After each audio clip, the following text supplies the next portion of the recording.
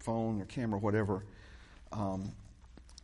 the ministry compound in Burma took a couple of mortar rounds, and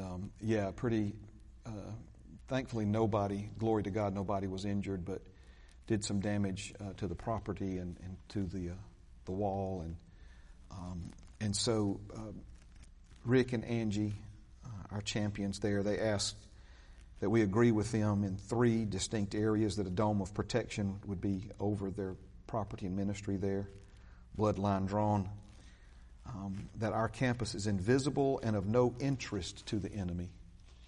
Amen. Remember when Moses stood before Pharaoh making all kinds of demands and bringing all kinds of judgment from God upon Egypt. Pharaoh could not form the thought in his mind to just kill Moses, right? He was covered with supernatural protection. And then ultimately an end to the military rule in Myanmar. And so Myanmar and Burma are the exact same countries. It was Burma when it was under British rule, and now it's Myanmar. And so, amen. Father, we just agree together tonight as a family of faith. Lord, you said where 2 or 3 agree together concerning anything, Father, that it's done, shall be done. And so, Lord, we set ourselves in agreement, first of all, with you and your word, and then also in agreement with Rick and Angie, who are in agreement with you and your word, Father. So many people agreeing for a dome of protection to be over the ministry and all those that are connected with it and associated with it there in Burma. Father, that their campus and their ministry, and Lord, the ministry is more than buildings, the ministry is more than property, the ministry is more than all those things, Father. It's not an orphanage, it's the motherless and fatherless children, Lord, who are cared for there. It's all that you're doing there, the ministry grounds, the school, the church, Father. So, Lord, not just the building where these things are taking place, but the people also, Lord, who are a part of these different facets of the ministry. We thank you, Lord, for your protection over them. And, Father, ultimately, that campus would be invisible and of no interest to the enemy, Father. It's just anytime they draw near it, Lord, it would be as if they don't even know it's there. And, Lord, that there would be an end to the military rule in Myanmar. Father, that the wickedness and the evil and the tyranny, Father, would come to an end, and that righteousness and peace and justice would prevail in Jesus' name. Amen and amen. So you continue to pray for our family of faith there, and we believe, God, for good things for them. Amen. All right, so let's jump in here. Jesus came to take away sin, and being forgiven for sin is important, but taking it away is something far better. I was meditating on this part some more today, and the Lord took me back to my marriage to Pam, in the sense that God has made us one by a blood covenant before Him.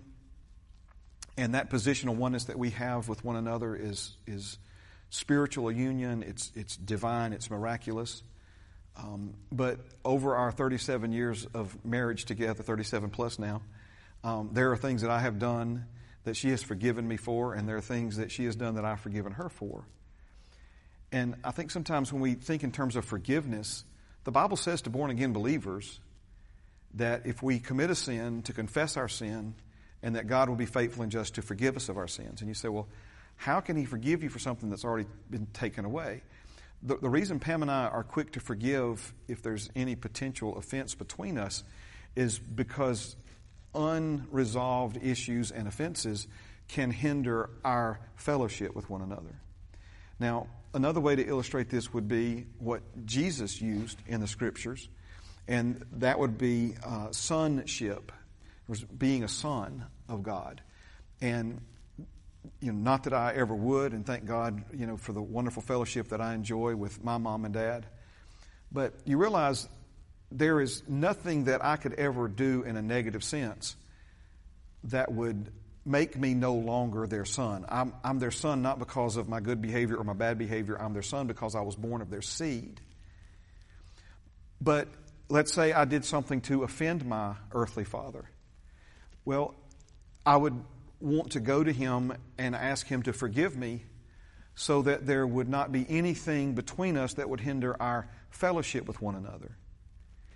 And so when it comes to our being made one with God by the blood of Jesus, we have that position of oneness, not based upon our good behavior or our bad behavior. It's based upon Jesus' behavior, not what you do, good or bad, but what Jesus did for you and then what He has made you through the new birth. We were born again of the incorruptible seed of the Word of God. And through that experience, we became sons and daughters of God. We became the offspring of God in the earth. And nothing can ever change that. Nothing can ever change that. But when we go from that, and I know some of you are new to the study, we've talked about this oneness and fellowship with God, this what the Bible calls reconciliation with God. It has, these two different arms or these two different branches. You've got the positional oneness, but then you've got the functional oneness. And so if you've been born again, your sin's been taken away, never to be held against you, and it's impossible for that sin to ever separate you from God again. But when it comes to making a mistake, committing a sin, we ask God for forgiveness for the purpose of keeping things open between us. We don't want to, unresolved issues, sin that we allow to linger will begin to harden our hearts and cause us to be less and less sensitive to Him and to His leading and His prompting. We can commit sin as born-again believers, and it won't separate us from God, but it can still have negative consequences in our lives. And any parent in the room that has children, if your children make a bad decision and that bad decision has negative consequences in their lives, in some cases it can affect you and hurt you as much as it affects them and hurts them. But it doesn't change the fact that they're still your child. Amen. And so taking away sin and the forgiveness of sin are certainly related and they work together. But as born-again believers, Jesus didn't just come to forgive us. He came to take our sin away. We could say it this way: Jesus came to separate you and me from the sin that separated us from God. Now, we see this in other places. John chapter 1, verse 29 declares that the Lamb of God, Jesus, came to take away the sins of the world. Paul quotes from Isaiah 27:9 in Romans 11:27. I'll put that one on the screen. For this is my covenant with them when I take away their sins.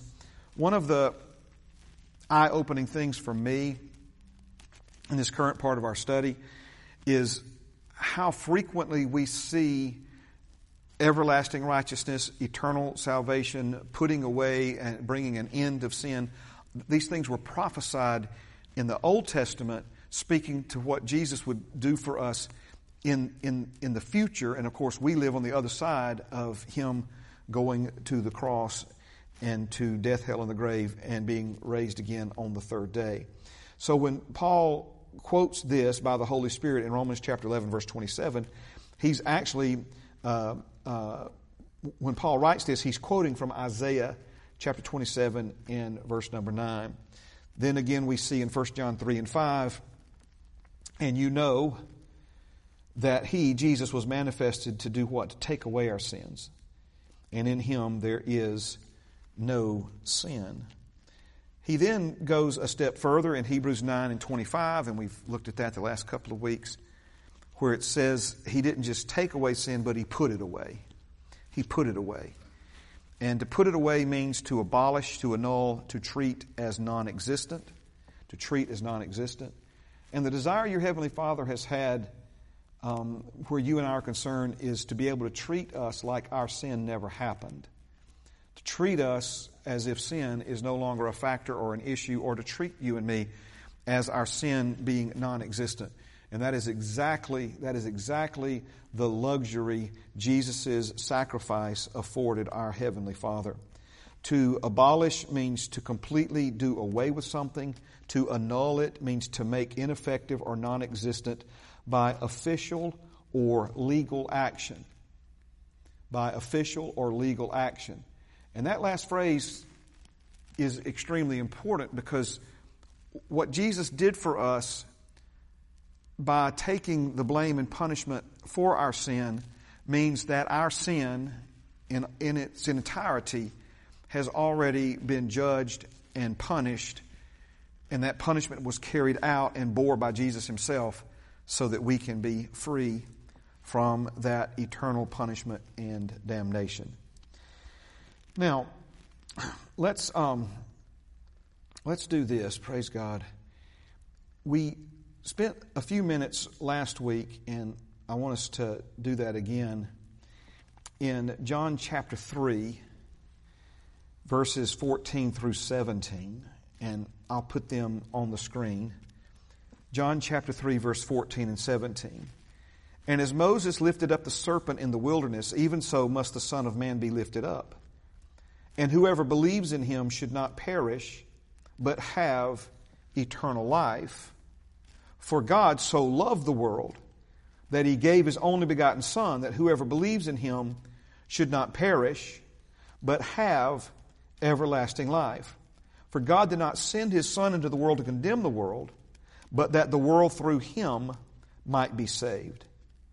So the promise is everlasting life. The promise is eternal life. This is what Jesus came to give to you and me.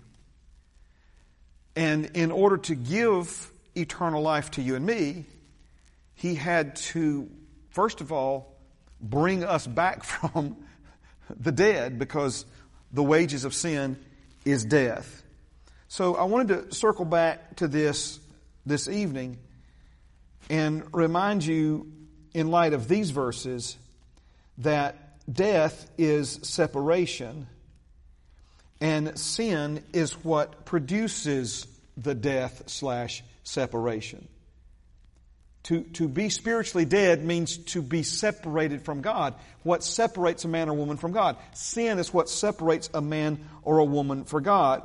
So how could God not only promise, but actually give, with the result of you now have eternal life or everlasting life?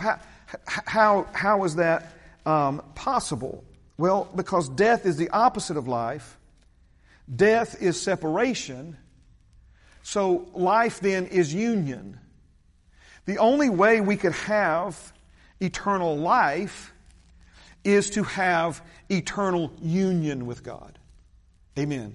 And of course, we see this in other places in the Scripture. John 17, where Jesus said, "This is eternal life, that they may know you intimately, that they may know you in oneness, Father, and not just the Father, but the Son whom the Father has sent." So here is a simple statement. Eternal life is not possible without eternal union. A lot of people can quote John 3:16. And being able to quote it, or at least understand, that because God loved the world, he gave his only begotten Son, and that, whosoever believeth in him should not perish, should not die, should not experience death, because Jesus did what? Jesus experienced death for us. He experienced death for us. Because of what Jesus did for us, your sin, my sin, has already separated somebody from God on your behalf. This is why our sin can't separate us from him anymore. Come on, I get excited about that every time I talk about it, all right? So the cost or price associated with sin is death. Are you seeing this? Let me kind of step back, and I know I've mentioned this kind of off and on throughout our current study, but what I believe the Holy Spirit is wanting us to understand is the basis for these things. That yes, God has done it. Yes, God has given it to us. And if you are born again, listen to me now, if you are born again, you have eternal life now. This is not one of those things where, somebody passes away and, unexpectedly or whatever, and it's like, the angels go into panic mode. Hey, we got to get some eternal life down here. Hurry. No, you have eternal life right now. That's why to be separated from your body, to be absent from the body, is to be present with the Lord. If you're here and nobody is at home in your house is empty right now. You are absent from your house. You are present in this room. Your earthly body, the Bible calls it a tent. To be absent from your tent is to be present with the Lord for a born-again believer. Because physical death also means separation. It's when the spirit and soul separate from the physical body. Spiritual death is when the spirit separates from God, who is a spirit. So the cost or price associated with sin then is death. Jesus paid the price for us, making it so that our sin would not cause separation and death from our Father ever again. This is the only way that He could literally say, or not only promise, I know that it says here that He's promised eternal life, but not just promise it to us. It was a promise before it was available. It was promised to the people who lived in the Old Testament and heard the prophets speak of it, and they were looking ahead to it, but did not yet have access to the eternal life. Now, it's not just a promise for you and me, it's a reality for you and me. And I think sometimes we just, I don't know, not the right word here, take it for granted. Maybe that's a way of saying it. We just kind of take it for granted. We've got eternal life. Why do we have eternal life? Why do we have eternal life? Because what brought death has been dealt with.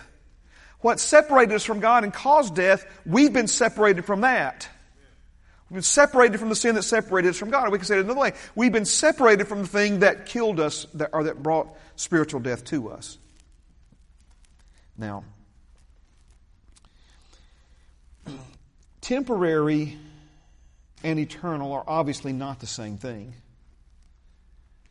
But I think it's important for us to make the distinction. Temporary is opposite to eternal in the same way that darkness is opposite to light. We're talking about something on, a different ends of the spectrum.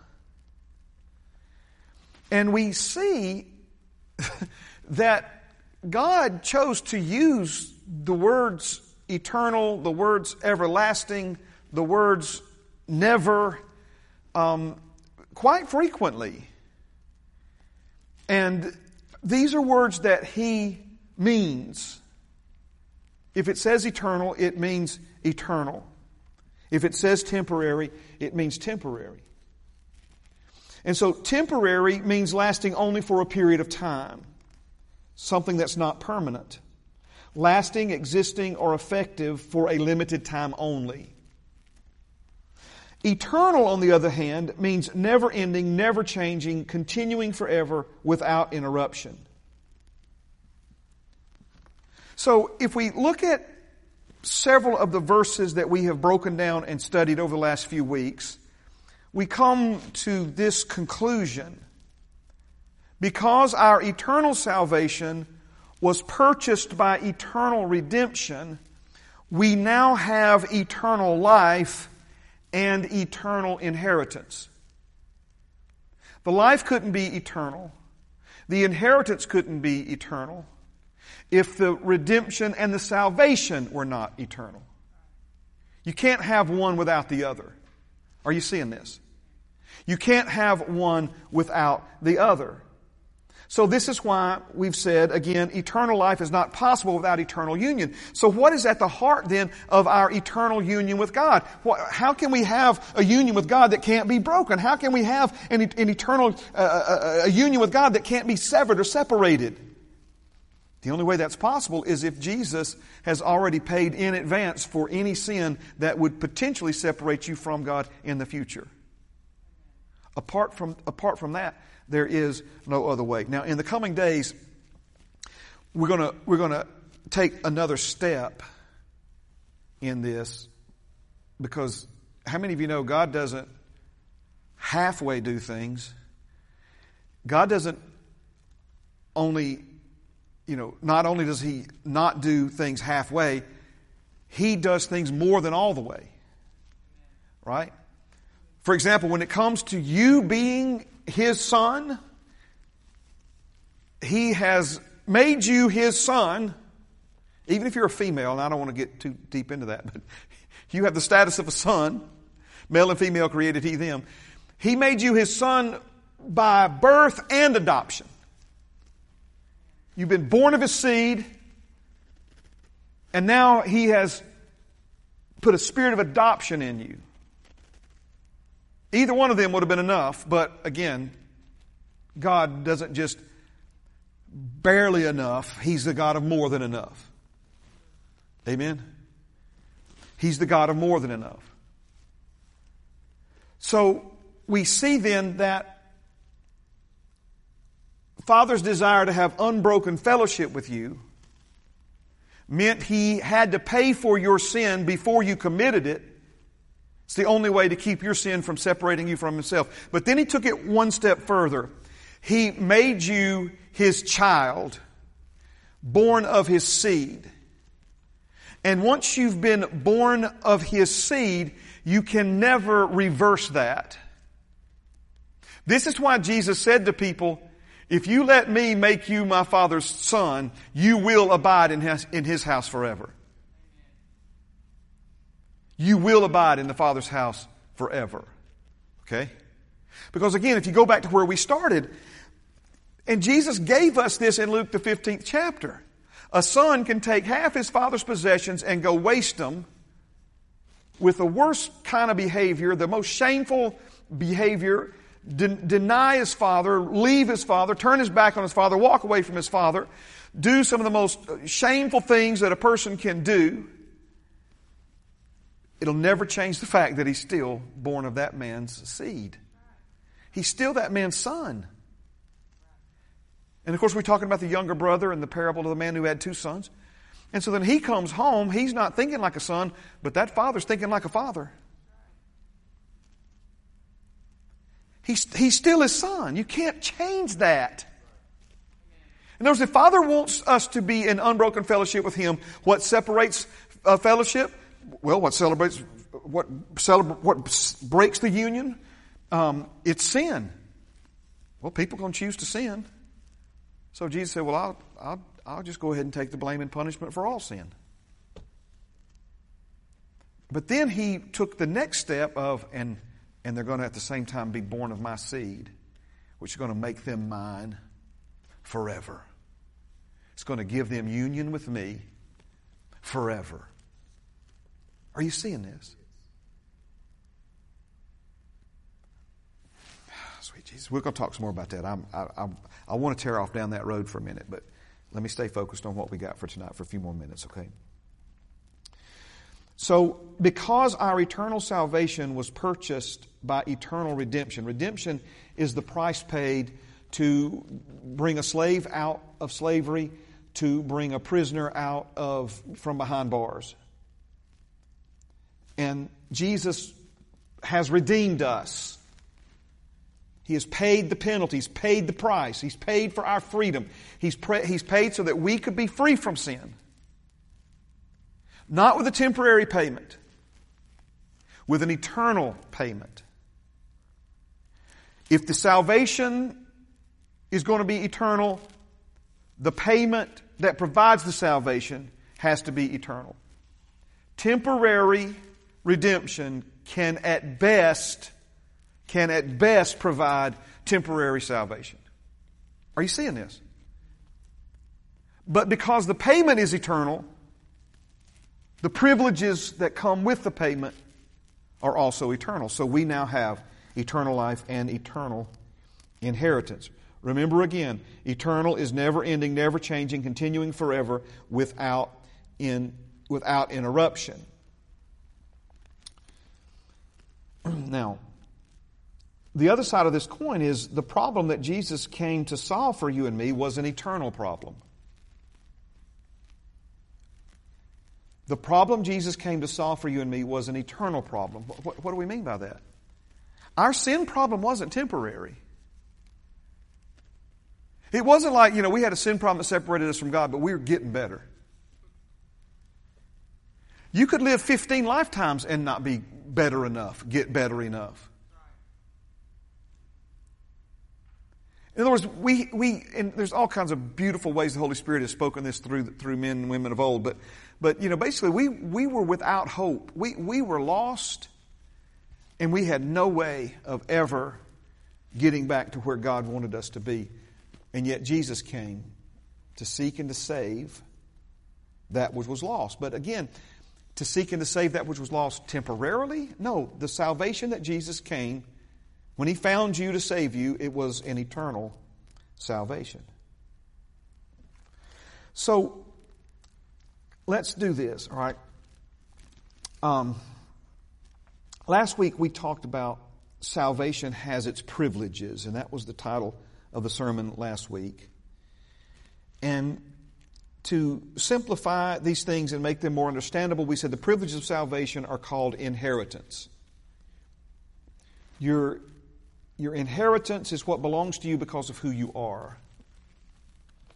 Jesus has made you something that has qualified you and made you His heir. You're His legal heir. When we go back to that word abrogate and abolish and annul, remember, it wasn't just, by administrative sleight of hand. It wasn't being swept under the rug. This was done out in the open for everybody to see, for the devils in hell to see. Remember when Paul's before King Agrippa, he's like, surely you know what I'm talking about, King Agrippa, because none of this was done in a corner. It was out in the open for everybody to know about and to see, and now I'm here explaining to you, if you don't know already, if you haven't put it all together, this is what it has accomplished. So, the privileges of salvation are called our inheritance. We are, by both birth and adoption, children of God. And part of the adoption part is when a man would adopt a son back in their times to prevent him from just adopting a whole bunch of orphan boys to really make them free labor or slave labor, but call them sons. That man, that head of household, was required to make the adopted son equal to the firstborn son. Make him a joint heir, a co-heir because in those days, the firstborn son got the majority of the inheritance. And they did that to, try to keep the family holding strong, the family name strong. If a lot of times they would have a lot of children in those days. And if you took a fairly large estate and divided it equally 12 ways and then took those portions, and next thing you know, there's just everybody's got, a half acre. And it was an agricultural society and farming and shepherding and all those things, right?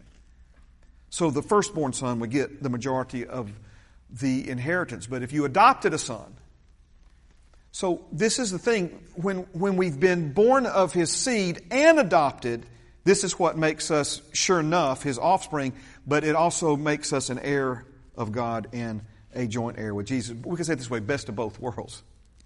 Best of both worlds. You may have been the 17 billionth person that's been born again since Jesus died on the cross. Remember, there was a lot of folks that were being held in Sheol, and Jesus went and preached to them, and they said yes and got born again. And so we don't know how many. There's a bunch of folks, right? Praise God. But you're still a joint heir with Jesus instead of way, way, way down the family tree. So privileges of salvation are called inheritance. Born again men and women are sons and daughters of God. Being a son and daughter of God makes you an heir of God and a joint heir with Jesus. And this is what legally, again, the word here is legal action. This is what legally makes you an heir of God and a joint heir with Jesus. We talked last week about this whole membership concept where, say you're a member of a gym and you enjoy the privileges and access and benefits of gym membership as long as you pay the monthly fee. And a lot of people think that's how it works in the kingdom. As long as you stay paid up, then God will help you and God will bless you. But if you ever get behind, you're sunk. Okay. No, see, that would be this concept that your salvation could somehow lapse, that it could somehow, lose its effectiveness or what have you. No, you can live short of the benefits that belong to you as a child of God, but Father never takes them back. We're going to look at a verse here in just a minute that supports that. Your salvation cannot lapse because it is not based upon, nor does it depend upon your ability to keep it current. Remember, we compared paying the monthly fee to a lifetime membership paid in advance. So let's nail it down tonight. The privileges of salvation are without price. They're priceless. And there is no greater privilege available to man than to have oneness and fellowship with God. And we have established from the Scriptures that oneness and fellowship with God is not possible apart from right standing with God. Are you following me? See, again, this is, the Bible's clear about it. We have fellowship, same fellowship with God the Father as Jesus. And that's true. But why is that? How could we, be given such an honor, such a privilege, such access? Well, again, it goes back to what Jesus has done for us. You can't have the fellowship without the standing. And the fellowship can't be eternal and impossible to break unless the standing is eternal and impossible to change. Amen? So, I know that, you guys and gals on Wednesday night, y'all are all in and, could stand up in this pulpit and preach. I know you understand this, but you could not afford one payment to make yourself righteous. And no other payments are owed to maintain your righteousness. Do you understand what I'm saying here? You couldn't afford the payment. This idea that we've got to somehow earn our keep, and listen, please, we're going to dig into this if we have time. Praise God. We got a few more minutes. Yikes. Remember, and I keep hammering these things and hammering these things and hammering these things. Your standing with God is not based upon your behavior or your performance, but your rewards are. Your rewards are. So this isn't an open invitation to just, ride the pine until it's going home time. But we have to lose this idea that we're somehow. Well, let's go back to that younger brother. He didn't want to be his father's son. He wanted him to make him a servant so that he could work and earn his way back into right standing with his father. Instead of submitting himself and humbling himself and receiving the gift of right standing that his father was giving to him, he instead wanted to become a slave, become like a servant, and work and earn his way back in. So that's impossible, first of all. It's not pleasing to God. It's not what God wants. It'll never work on top of all of that. But even if God said, okay, well, I'll let you try, you can't afford the payment to make yourself righteous. And no other payments, by the way, are owed to maintain your righteousness.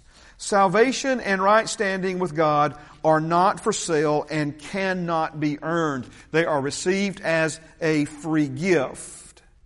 And we see this in Romans 5 and 17. For if by one man's offense death reigned through the one, much more those who receive, come on now, abundance of grace and of the gift of righteousness, those men and women will do what? They will reign in life through the one, Jesus Christ. Now, here is a really, really important verse. It's a short verse. The King James Version is when I first memorized this verse. The King James Version says, for the gifts and callings of God are without repentance. The gifts and calling of God without repentance.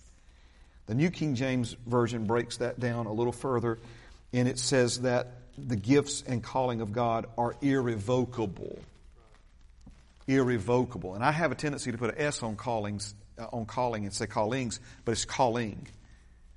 And what is the ultimate calling? The ultimate calling is we've been called into the same fellowship with God the Father as Jesus the Son.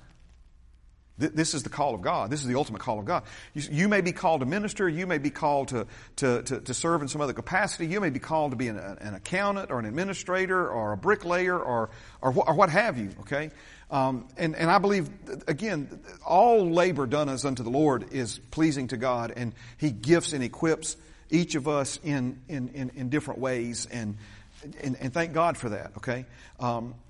But you will never be the bricklayer Father God intends for you to be unless you answer the call to fellowship with Him, right?